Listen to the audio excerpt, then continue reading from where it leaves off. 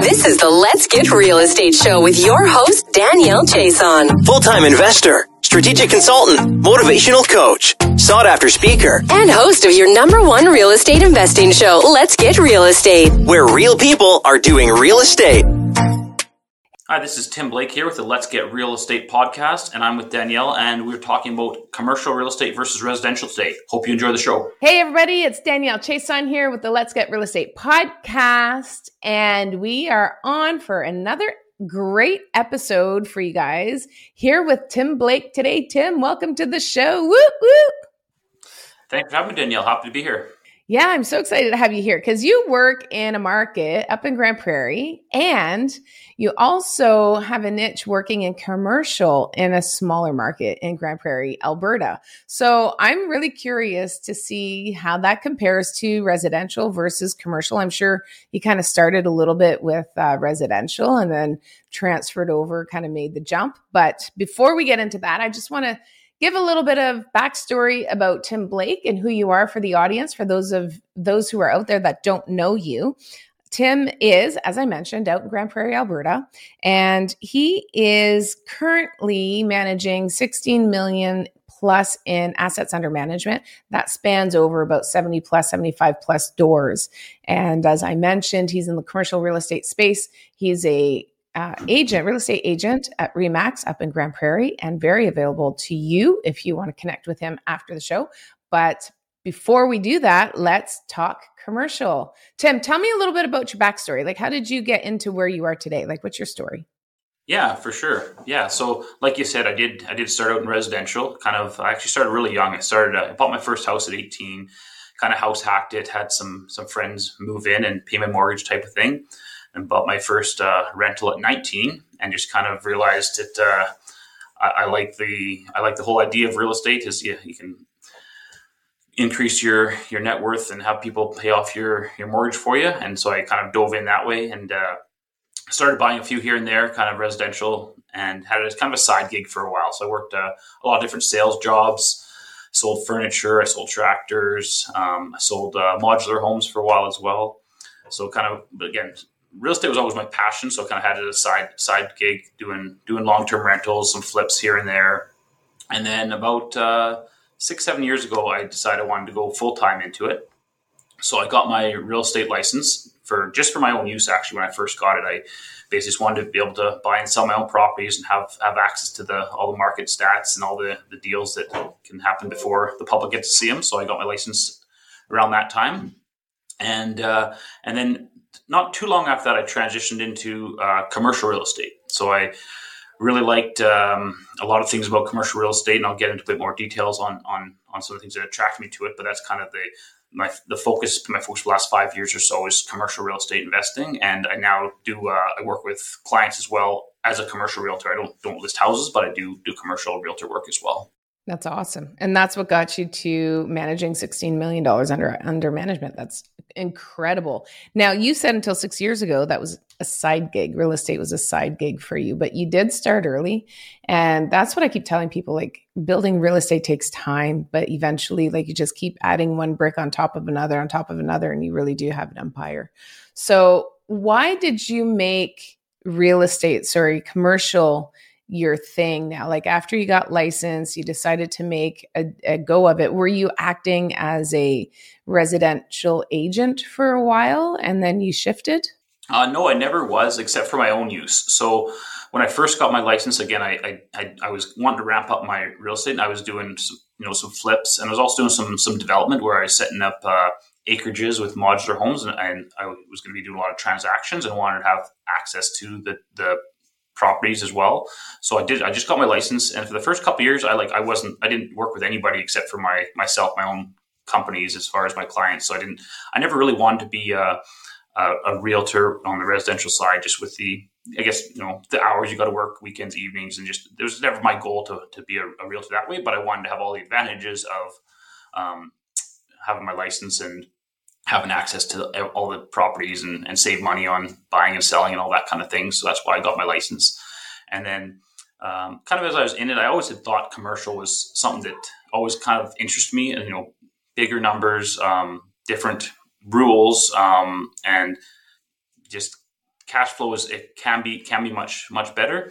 So that was kind of things I was kind of poking around that my first few years, and then I bought my first property, went well, bought another one, and just kind of decide that's the route I want to take, and continued on that journey.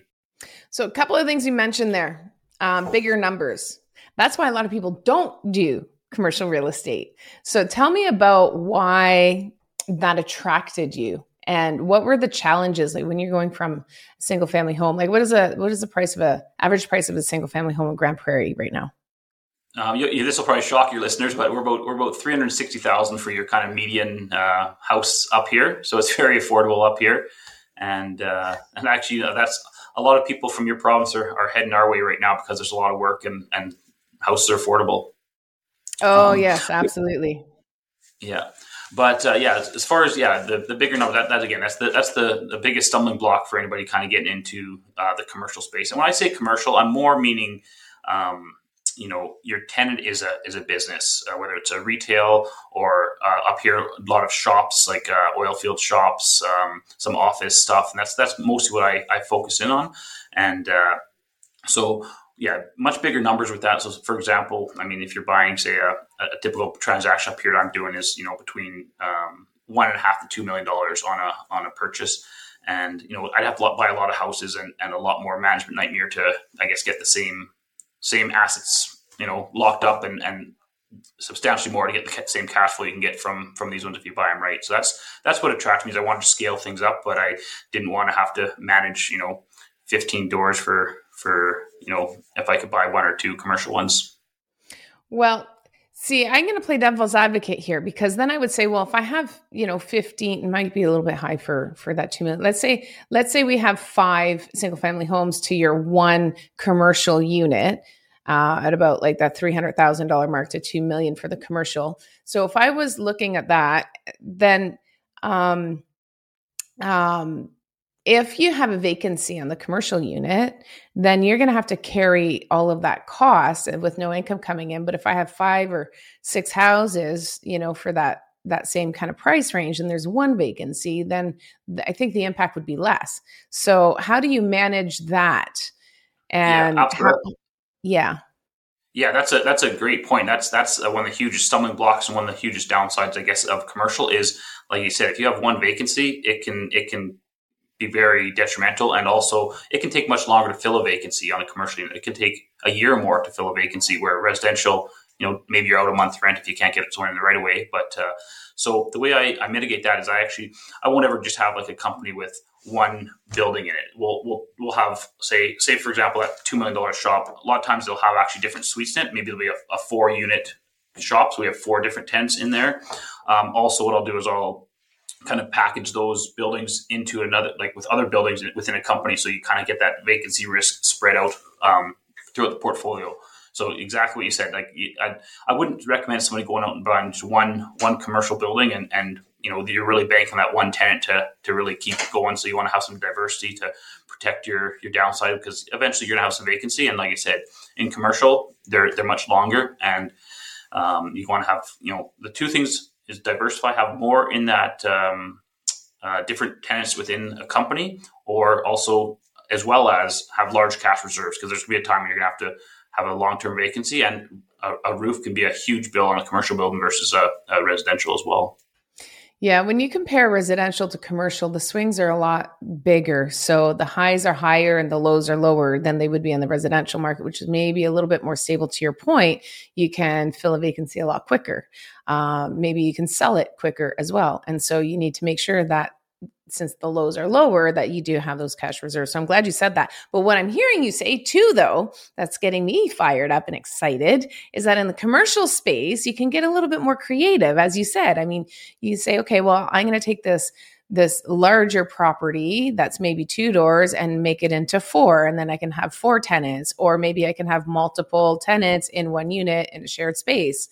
There's I think a little bit more room to be creative there if you're willing to explore that and step outside of the box. Whereas, an apartment or a single family home or a duplex, it is what it is. There's not much more you can do beyond that. And so you also get to play with your numbers a little bit. So Talking about bigger numbers, that is a big jump for people. How do you deal with the financing on that? Yeah, for sure. And I just want to just maybe back up to your last point, because that is a great point. You said there's more stuff you can do, more creativity, outside the box thinking you can do in commercial. Like, for example, like you said, that vacant building can be very hard to fill. So if you can get a tenant lined up for it, you can buy it really, really well, have a tenant in place. So there could be, large upsides there where you can get instant equity, and also, like you said, split up space into smaller units, and now they actually will rent out for more price per square foot. Your value's up, your cash flow's up. So there is definitely a lot more of that. And I mean, financing as well can be a lot more creative. I mean, most people you're dealing with are business owners as well, so they can be a bit more creative as far as maybe some owner financing, or there's definitely more of that in that world than there is in residential, which I love putting together creative deals. Sometimes it's not a matter of finding the deal, it's a matter of making the deal, so you can kind of work within what you have and make it even better. So I guess I just wanted to touch on that, because there is a lot more creativity that goes into, which can be a double-edged sword. If you don't know what you're doing, it can also get you into trouble as well. So. For sure. Well, let's put the two together, being creative and dealing with the financing. So you mentioned owner financing. Can you expand on that a little bit for the listeners to understand? Maybe we call it seller, VTBs or seller take backs. But in the commercial space, what you said is very important. I want the listeners to take back. In the commercial space, it's very common to do these VTBs or the seller financing. So, and you can become very creative around that. So can you expand, Tim, with your expertise and your experience, expand on maybe giving 2 or 3 different ways that you can use the seller financing and make it a little bit more creative in order to make a deal work? Yeah, for sure. So a lot of times what I'll do is I'll have if I have a building I've identified as a good property. Sometimes I'll actually present it with 2 offers. I'll present them with a regular offer, just like every other offer would be, a cash offer. I mean, it's not cash, it's got financing, but cash to them. And then I'll also offer an owner financing offer, typically at a better price.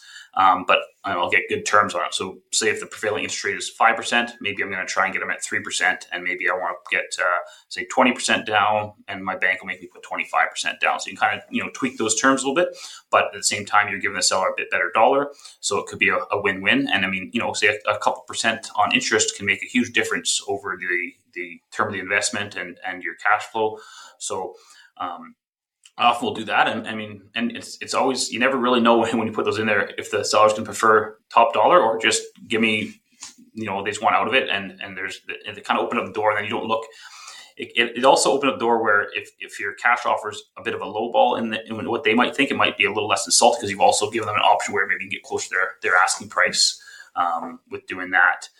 So that's opportunities where, or if a building, say it isn't bankable. Like I had a building I bought where the leases were well below market and they were short. So the bank is not going to sign on. So basically I presented a seller financing option where they gave me really good terms. Like I think I was paying about 2% interest on it instead of the 4 at the time would have paid. So the cash flow kind of worked out itself. And over that time, I was able to get the leases right where they're supposed to be, refill one of the units with a market paying tenant.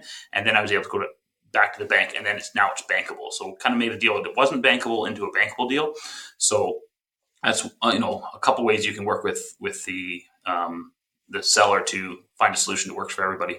Yeah, and I love that, because you're saying anybody who would have came to the table who wanted to buy it, unless they had massive amount of money to put down, which real estate investors really want to put as little down as they can, but then the debt service didn't work for the bank's criteria. So by bringing in a lower interest rate, and the seller would have had a problem selling to anybody, unless, like I said, there was big cash infusion initially for the down payment.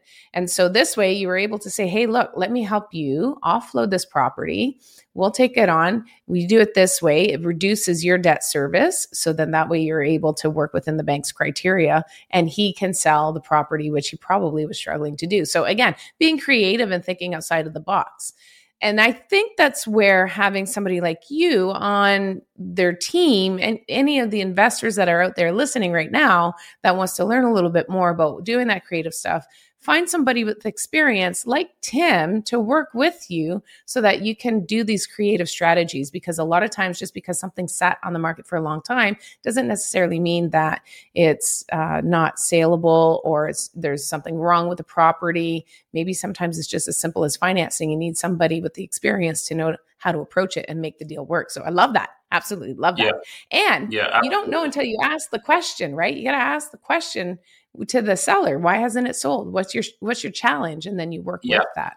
Yeah. And absolutely. And I kind of take it a step further where I'm like, a lot of times there's another realtor involved in the process. So you don't actually get to talk to the seller directly, which is common whether it's residential, commercial. But so I'll lay it right out. I'll make like literally two offers for them to look through, and I'll explain why I'm offering it this way. I'll even attach an amortization schedule. So, okay, here's what the payments will look like over this, say, 5-year term. And then after 5 years, then I'm paying you out. Just lay it out real clear so you don't have maybe an agent on the other end who maybe doesn't understand this as much, trying to explain it to their client who doesn't maybe totally understand it. So you want to be the one, I guess, explaining your case. And I mean, definitely have had some success with getting some of those deals done. I mean, there's times that the seller just not interested in that period. It doesn't matter what you're going to say, which is fine. And maybe they'll accept a lower price if that's the case. But there's definitely times when it does work as well.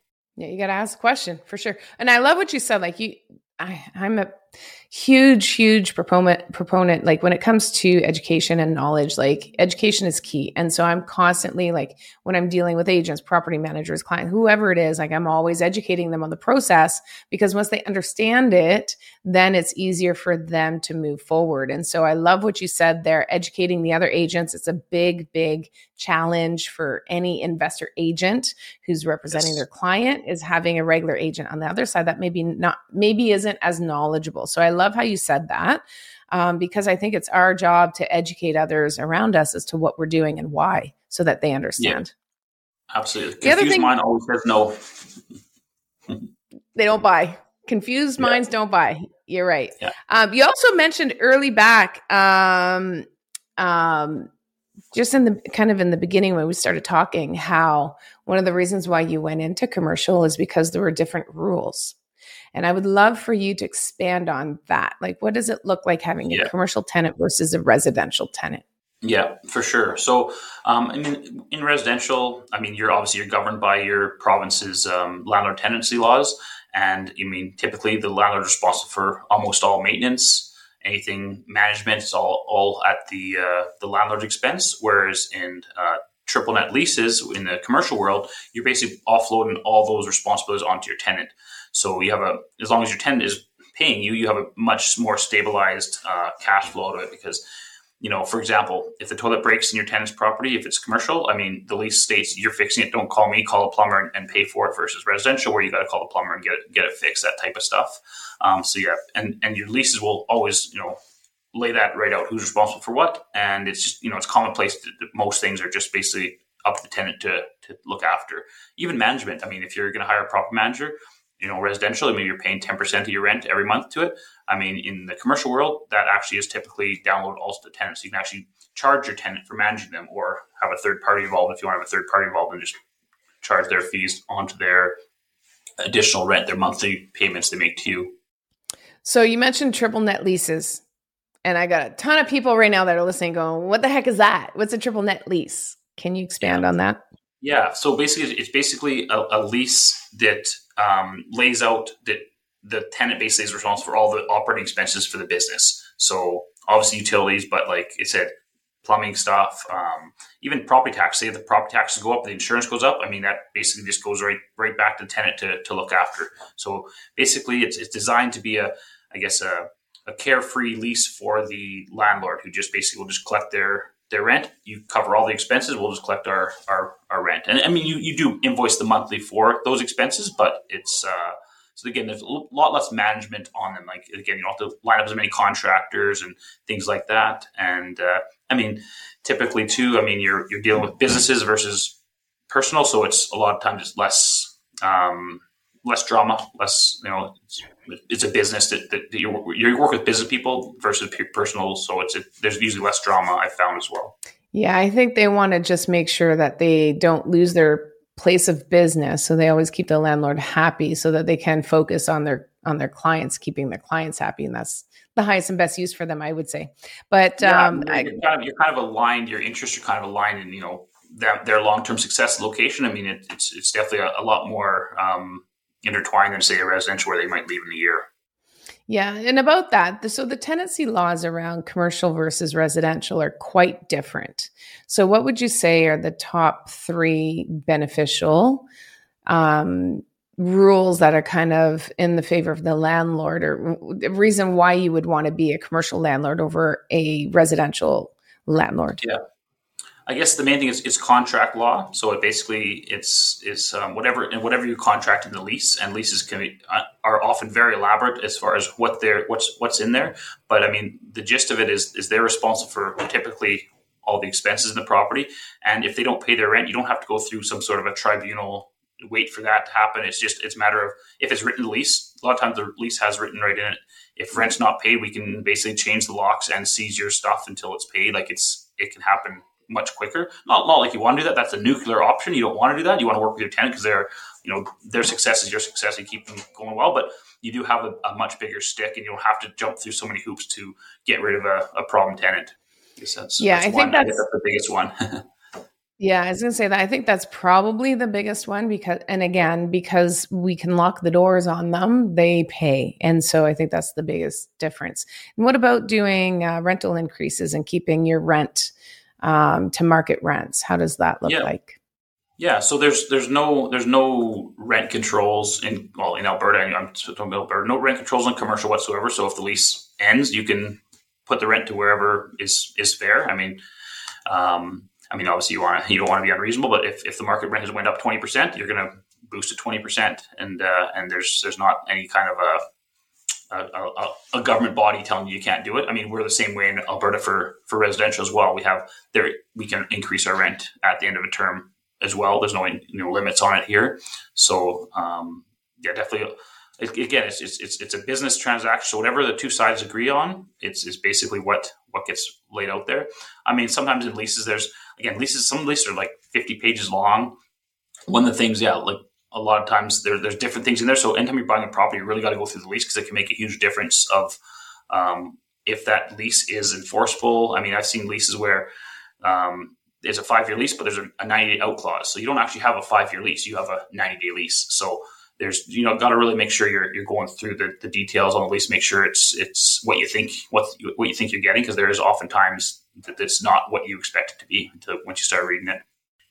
So do we use property managers that do commercial, like to draft up the lease? Like if I was just an investor moving into the commercial space, how would I know, like who would I contract out or hire in order to make sure that I get a lease that's appropriate and to do the negotiation? Is that the realtor that would do that, or is there property managers that do that? Yeah, and again, like a lot of things in commercial, it's kind of all over the board. I mean, there's some property management companies who will have their own in-house lease that they can just basically plug your stuff into.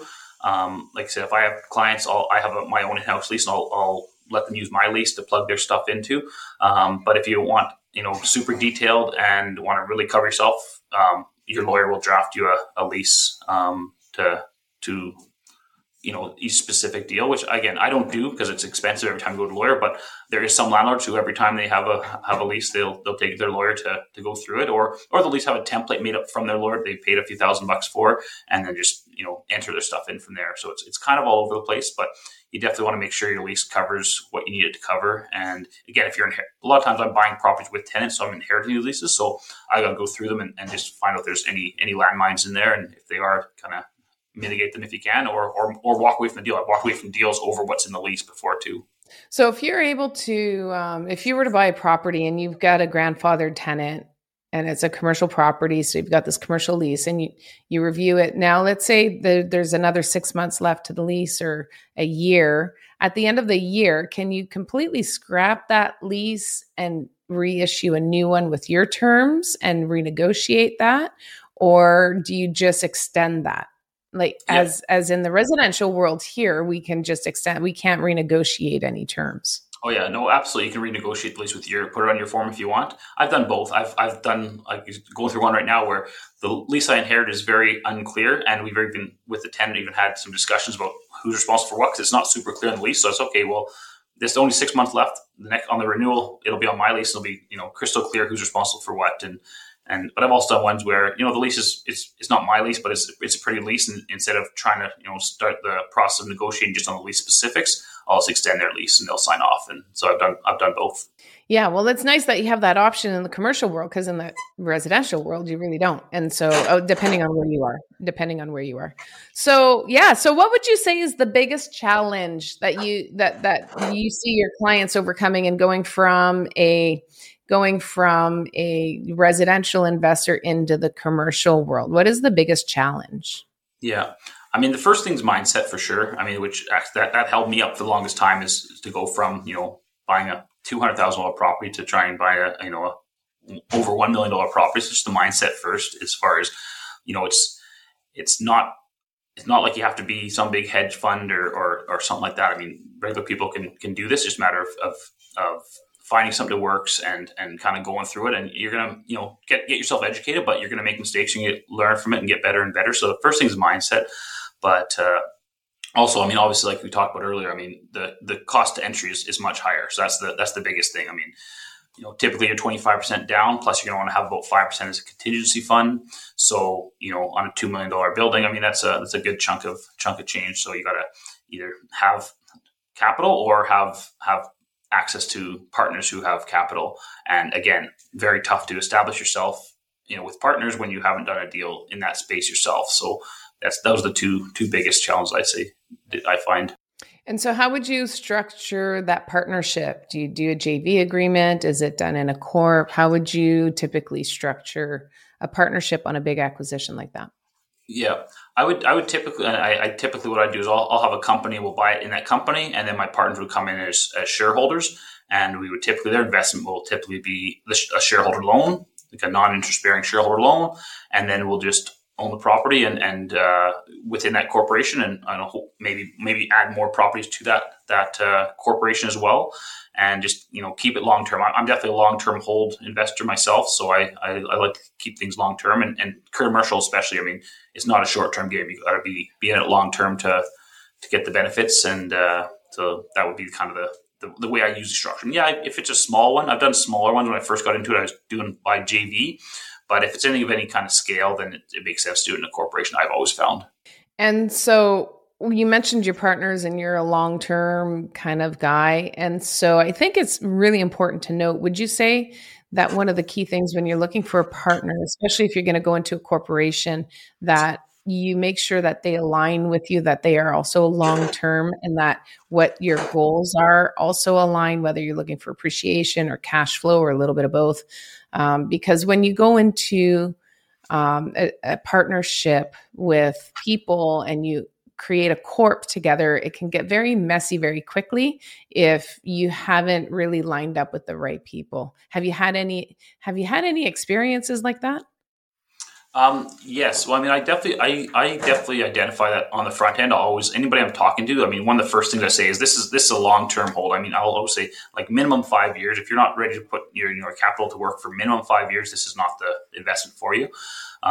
So yeah, definitely I always tackle that right on the front end. And that'll weed out a lot of your investors. I mean, I have a lot of guys who like me, like the deal like this, but they don't want to have it tied up for a long term. So that'll weed out a lot of people right off the bat, just saying, you don't even ask me for within 5 years to get this back, because that's not what this is.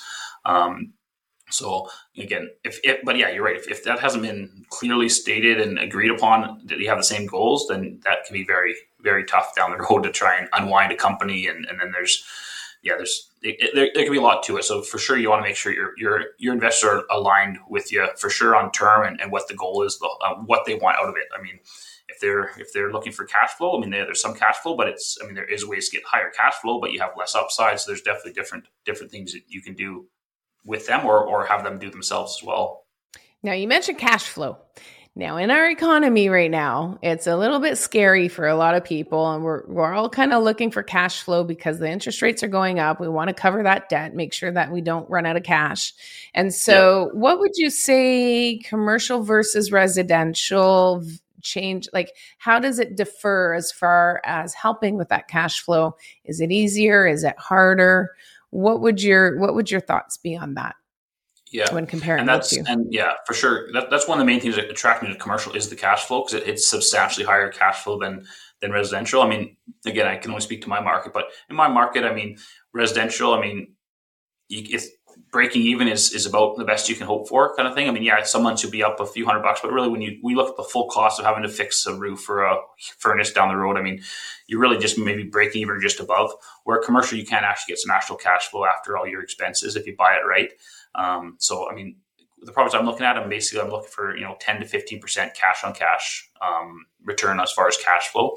So there is definitely some substantially more cash flow available in commercial, as long as it's done right and you don't have major vacancies. You have to have some diversity within your holdings to maintain that, because the vacancy can really kill that. But if you do it with some diversity, you can definitely have much higher cash flow than you'll find in residential. And what about, you mentioned appreciation. How does appreciation differ when you're comparing residential and commercial? Yeah, and again, it's over time. I mean, commercial will go up as well, like residential was, but I mean, it's harder to define. I'd say it's harder to define in commercial because, I mean, a lot of your value of your building is what your leases are. I mean, where residential, I mean, a lot of times it's just compared to what the other house kind of like it's sold down the street. Where residential, you can have one building that's, two very similar buildings, and one's worth, 20% more because it's got a much better lease in place. So that's one of the reasons I do like it, because there is so much different things you can do and weave through that you can actually, really juice those numbers. If you can say buy a building vacant, but have a tenant lined up to go in it. So you're buying it at a discount, you're getting forced appreciation in there. Or if you're buying a building that the rents, because the rents are 20% below market, you crank those up to market on the renewals, and all of a sudden your building is worth, it's actually more than 20, it's worth substantially more. So that's, I guess, you have a bit more control than you do on, say, the residential appreciation. But there's a bit more that goes into it for sure.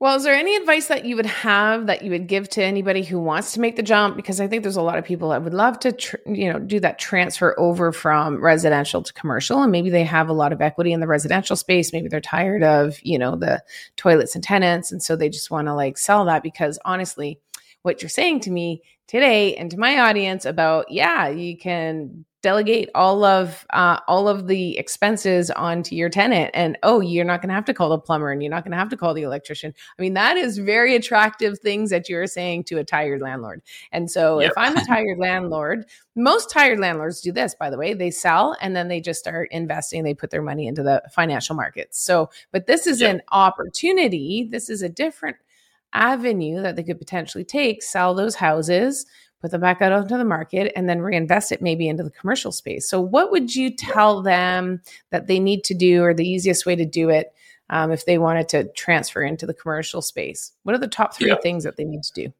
Yeah, for sure. I mean, the first thing, get educated. If they want to do if they're a hands-on investor, either way, get yourself educated on the market that they target. Run what the rents are in your market, get to know that really well, and then see what the cap rates are going to be as far as that, to know if something's a deal. Because you've got to be able to basically realize what a deal looks like first off. So walk as many properties as you can. Try and figure out what your rents are and what things are selling for, and kind of get a sense of run a lot of cash flow numbers, just see where it's at, and kind of really familiarize yourself with that, so you can really know if something does cross your desk, it's a good deal to be able to have the confidence to act on it. So that'd be, I guess, the first thing. I mean, and then to decide if they're want to be a working partner, want to be someone who's find the properties, doing everything, or if they're more suited to maybe just, okay, I've got some capital, I don't really want to be super involved, but I want to put it to work, and then be more of a passive investor, because there's opportunities with that for a lot of different people as well. So I guess to define what exactly their goals are, and how much time and effort they want to put into those goals, and to kind of go from there. That would be, I guess, the first couple things to get figured out for sure. And I think that's key. Honestly, just go back to basics, because you're starting something new. It's maybe you have an idea in the investment world and you understand kind of how it works. So the learning curve shouldn't be as difficult. but you are going into a brand new niche. If you've never been there before, you got to start from scratch, just like you did when you were walking through your first property and searching for that first house and running your numbers. Sometimes it's hard to go back to basics, but it's good for us sometimes. And that's exactly what you have to do, is just familiarize yourself. Again, if you have a lot of experience in residential, that'll come a lot quicker to you than someone who doesn't, but it's definitely a different world. So you've got to learn the terminology, learn what things you're going for, and that is a huge thing. One other thing I found, I didn't mention before, but one of the reasons I went commercial as well is financing. I mean, I was getting to the point where I'm hitting a wall of how many residentials I have where banks no longer will approve me on them, but it's so strange. I mean, I have a duplex I was trying to get refinanced out for like a $200,000 duplex, and I couldn't get a bank to do it, but I just financed a $1.6 million shop. Like, it just doesn't make sense, but they look at you differently when you're in a corp versus you personally, because they have different guidelines they have to follow, it still blows my mind, but it definitely is a big thing that some people do make the jump for that partly for that reason as well. Yeah, a lot of people are actually moving into the multifamily space because of that, but they're overlooking the fact that they could do the same thing in the commercial space, get higher cash flow, less management. I think it's very attractive, to be honest. And the last thing that I want to say, like, if anybody listening wants to jump into the commercial space, not only do you have to go back to basics and learn the numbers and learn how to vet the properties and stuff like that, learn the financing again, which is totally different than getting residential financing. What you also need to do is you need to align yourself with people like Tim. You got to find the Tim Blakes out there that are savvy in the commercial space so that they can help guide you and educate you along the way. And I've always had a kind of a mark for me was when I'm dealing with professionals, if they're not willing to answer my questions and educate me and what I need to know so that we can work together a lot easier, then I probably don't want to work with them. And Tim, you're the guy that's going to help people and educate them.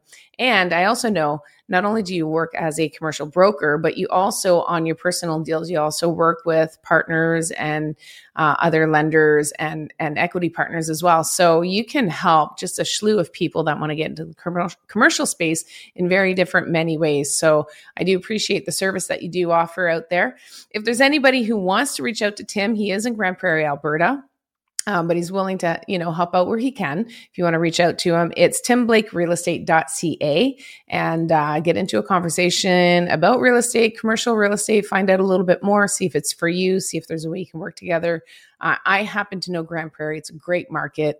It's easily overlooked because it's kind of isolated, but it's a great area and great people up there too. So, Tim, is there any last words that you have for our audience? Any words of wisdom that you want to share? Any ninja tips? I guess just again, if you decide it's something you want to approach, just learn it first, but don't be scared to actually shoot the puck and do something. If you decide it is for you, a lot of people will just analyze. I mean, if you decide it is for you, do your analyzing, but also don't be scared to don't feel like you have to know absolutely everything before you jump in, because that's how we learn. Absolutely. Learn enough to make an informed decision. That's it. Don't overanalyze. All right, Tim. Well, thank you so much for coming on the show and taking the time. I know you're a busy guy, so thank you, Tim Blake. Woo, woo. Commercial all day long. I love it.